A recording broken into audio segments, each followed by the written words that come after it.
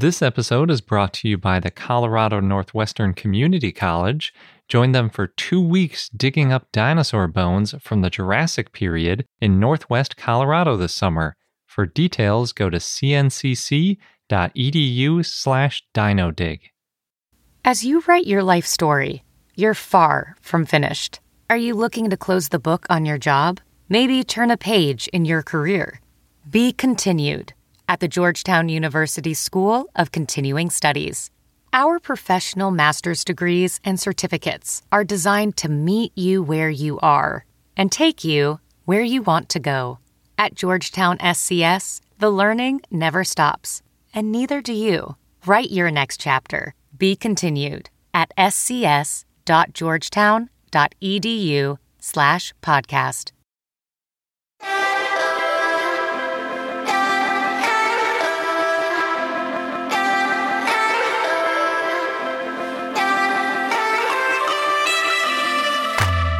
Hello and welcome to I Know Dino. I'm Garrett. And I'm Sabrina. And today we're going to talk about Nanuqsaurus and some dinosaur news. So first in the news, Sir Richard Owen, who is the man who named dinosaurs dinosaurs in 1842, was recently given an honor by the Society of Biology. They gave him a plaque at Lancaster Royal Grammar School, and it's a part of a new series of recognitions all around the UK celebrating, quote, eminent but sometimes unsung heroes of biology. So he was a paleontologist who rose from a poor background in Lancashire, and he became close to what you could consider a celebrity scientist today. His biggest contribution to paleontology, I think, besides naming dinosaurs, was that he became the superintendent of the Natural History Department at the British Museum in 1856. And while he was there, he determined that the Natural History Department didn't have enough space, so he actually started a project to expand it and moved it into its current building, which is in South Kensington today. But actually, the Natural History Museum wasn't called the Natural History Museum until much later, and that's because it was considered part of the British Museum, and it was often called the British Museum, and then in parentheses it would say Natural History for that building until 1963, which was almost 100 years after the building was made. And it wasn't actually renamed the Natural History Museum until it was fully separated in 1992. Dr. David Williams, who's a current fossil and algae researcher at the Natural History Museum in London, described Owen as cantankerous but extremely driven. He was a great academic researcher and was motivated by a desire to share the specimens with all of the public. That's really what led to the creation of the current museum building. So up next we have another dinosaur-related game. It seems like there are more and more of these the more you search. So this one came out in February of this year, and it's a tablet and phone-based game. Judging by the video I watched on it, it really looks like it's designed for a tablet. But it's for kids ages 4 to 10, and the basic outline of it is that you can hatch 6 baby dinosaurs, and then you explore a big 3D world. You go through caves, you can swim through rivers, and you can explore forests. And there are little word puzzles where you ask questions and it gives you answers, and you can discover little fossils around the place and all sorts of stuff, and it gives you little information and vocabulary and teaches basic sentence structure and some things like that. So it's pretty interesting. One thing I thought was kind of fun is you can do a little Mad Lib, and it can be linked to your parents' email account, and then it'll send them the little Mad Libs that they do. And it also has parental control, so you can control how many hours a day, or actually more like minutes, 10, 20, 30 minutes, I think are some of the intervals, for how long they can play a day, so they don't get too hooked. So the game's called Dino Tales by Kuato Studios, and it's available for $4. If you have a little kid, maybe it's worth checking out. In Jurassic World news, new images of Chris Pratt and his pack of raptors have been released. They show him interacting with them as well as the control room of the movie. For those who may not know too much about Jurassic World yet, Chris Pratt plays Owen Grady, who is a raptor handler. Up until recently, the raptors weren't posted on the official dinosaur list on their website, but they are now added. And one thing about this movie is the raptors are not one of the main enemies in the film, unlike in the first few movies. So they've been trained because they're so clever. And as we've discussed before, with the new hybrid dinosaur, the Indominus Rex is actually going to be the main predator. So also in the news is a new potential Jurassic-era underground dinosaur-themed museum, which is kind of a mouthful, but they're for short calling it Jurassica. So Jurassica is going to be really similar to the Eden Project, which is already open in the UK, and it's one of the 5 most visited sites in the UK. If you don't know about Project Eden, it's basically 2 large biodomes that are covered, and then they say there's a third uncovered biodome. And being inside these biodomes allows them to do a tropical environment, and then in the other one they do a Mediterranean environment, which obviously wouldn't usually be possible in England. But they're good for teaching kids and all that kind of stuff. So the Jurassica project is potentially going to cost about £80 million. The man who runs Project Eden is already involved with it, and so all the renderings of Jurassica have kind of a similar look to them. They have the same hexagonal roof and structure for the light to pass through. David Attenborough is also involved, and the BBC News has a fun picture of him looking down on a set of what the Jurassic Cove might look like. Potentially, if all things go according to plan, this could be open in 2021, and it would be about 132 feet deep, and the total area would be about a third the size of the Millennium Dome, which, if you're in the UK, you're familiar with. So it's already been awarded with a 30,000-pound traffic study, because one of the biggest problems you face with these new big projects is how to get everyone to and from it. So inside the cove, there's going to be an aquatic section, and there's also going to be some land to it. So there are potentially going to be animatronic dinosaurs as well as some animatronic prehistoric water life like ichthyosaurs, or possibly, hopefully, something a little bigger would be really cool. So we really hope that gets made soon. This episode's brought to you by the Colorado Northwestern Community College, where you can become a part of the scientific process. As a participant, you can go on a real-life dinosaur dig, and you'll be helping to advance science and our understanding of the ancient world. What's really cool is that the fossilized bones that are being excavated, they're public, and they're going to be displayed and preserved for future generations to study and admire. Yeah, we've mentioned how that's a really important part of the scientific process, not just getting them out and describing them once, but keeping them and preserving them so that future questions and future scientists can take a look at those bones to answer new questions and validate results.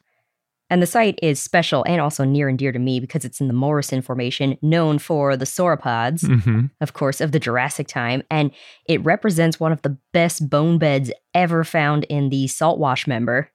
Yeah, the current interpretation is that the site was the result of a Brachiosaurus sort of jamming up a river and then other carcasses piling up behind it. Oh, no. And that's how we got a bunch of different types of dinosaurs all fossilizing together. So, oh no, but also, yay.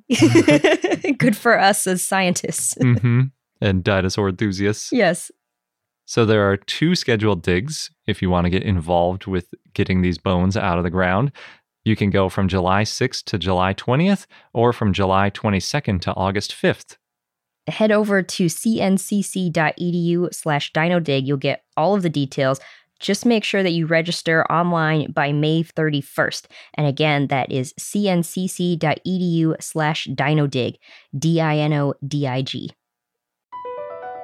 Across America, BP supports more than 275,000 jobs to keep energy flowing. Jobs like building grid-scale solar energy in Ohio and producing gas with fewer operational emissions in Texas. It's and, not or. See what doing both means for energy nationwide at bp.com/investing in America. Our dinosaur of the day is Nanuqsaurus hoaglandii, which is a tiny cousin of Tyrannosaurus rex that lived in the Arctic 70 million years ago. Nanuqsaurus got its name from the polar bears that live near where the bones were found, as well as from the donor to the Perot Museum of Nature and Science in Dallas. And that's because the two men who found the bones both work at that museum. And those two men are Tony Fiorello and Ron Tukoski. So Nanuqsaurus' name, specifically Nanook, comes from the Inupiat, which is an Alaskan Inuit tribe, and their word for polar bear. The Hoaglandii part of the name comes from Forrest Hoagland, who is a philanthropist and the name of the donor to the Perot Museum. So when Nanuqsaurus lived in northern Alaska was part of the subcontinent Laramidia and had weather similar to modern-day Seattle, which means it was cold but not frigid. In the Cretaceous period, the Arctic was fairly warm and had a lot of forests. Depending on the seasons, it had either very long days or very short days and very long nights. So like winter, for example, had 24 hours of darkness. And the Arctic where Nanuqsaurus lived was a coastal plain, so they had tall conifer trees and flowering plants. The dinosaurs that lived there probably walked in valleys below snow-capped peaks, and Nanuqsaurus hunted dinosaurs among sequoias. Tony Fiorello and Ron Tukoski, the ones who discovered Nanuqsaurus in 2006, along with another species that was a horned dinosaur. They had found fossil fragments of Nanuqsaurus, the skull and jaw, in northern Alaska, in the Kikak-Tegosik Quarry on the north slope close to the Yukon border. But they first ignored Nanuqsaurus because they were more excited about the horned dinosaur Pachyrhinosaurus, so they put the skull fragments aside. But one reason they came back to Nanuqsaurus is because in the Pachyrhinosaurus they found a lot of tooth marks in the bones. So the team's excavation was a 13 by 13 foot area, and it was about 400 miles northwest of Fairbanks. The team was funded by the National Science Foundation Office of Polar Programs. And although nearby area Alberta is known for its dinosaur bone beds, the Arctic is mostly uncharted, so they're not sure about how many dinosaur fossils they can find there. The Nanuqsaurus discovery fills in some gaps about tyrannosaurines and gives scientists insight into how they adapted and evolved in the Arctic. So we know that Nanuqsaurus is a cousin of both T-Rex and Tarbosaurus, but Nanuqsaurus lived about 1 to 2 million years before T-Rex, and except for it being so small, it looked a lot like T-Rex, but it probably weighed only 1,000 pounds. So Nanuqsaurus was probably small to adapt to life in the north, and because of the long dark season, prey probably migrated or hibernated and was hard to find, which would mean that it had to be smaller to not starve to death. But it's still unclear how Nanuqsaurus survived throughout the year. It's also strange that it was so small and in the Arctic because, as a general rule, animals grow bigger at the poles. For example, the polar bear is the largest bear species, and that's because these big animals lose heat more slowly. So Nanuqsaurus was the dominant meat eater in the Arctic, which was known as an ancient greenhouse Arctic since it was still pretty warm. And scientists so far know of at least 4 other carnivores and 4 other herbivores that lived there at the same time. So again, to emphasize how small Nanuqsaurus was, especially compared to other tyrannosaurs, it was about 20 feet long, about a 2-foot long skull, and about 6 feet high at the hip. It had killer whale-like teeth and twiggy arms, but again, it was the top predator. So Nanuqsaurus had a long nasal cavity, which indicates it probably had a great sense of smell, which would have been very useful on the long winter nights. Because of its increased sense of smell, Nanuqsaurus probably was an active hunter instead of just being a scavenger, and its upper jawbone, called the maxilla, had distinctive sockets found only in adults of some advanced tyrannosaurs. Nanuqsaurus probably had a lot of fuzz, like other tyrannosaurs, and that probably kept its body temperature up. Fiorillo said, "I find it absolutely thrilling that there is another new dinosaur found in the polar region," and he was excited because he says, "It tells us that the ecosystem of the ancient Arctic was a very different place, and it challenges everything we know about dinosaurs." So Nanuqsaurus is part of the subfamily Tyrannosaurinae, and Tyrannosaurinae is one of two subfamilies of Tyrannosauridae. The other subfamily in Tyrannosauridae is Albertosaurinae, which includes Albertosaurus and Gorgosaurus, while Tyrannosaurinae includes Tyrannosaurus and Tarbosaurus. Albertosaurans tend to be more slender with lower skulls. Some scientists have made more subdivisions within the subfamilies, but there isn't enough information to make it official. And our fun fact is that dinosaurs were actually pretty smart. The smartest dinosaurs were smarter than the mammals that lived there at the same time.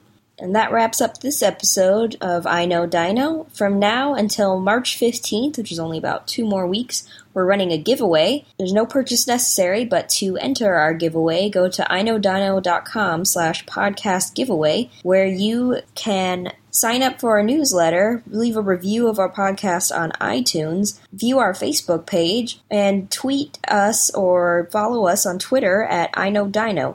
Prizes include a $50 gift card to iTunes, a free copy of Dr. Anthony J. Martin's book Dinosaurs Without Bones, and a free copy of the documentary Dinosaur 13. Until next time.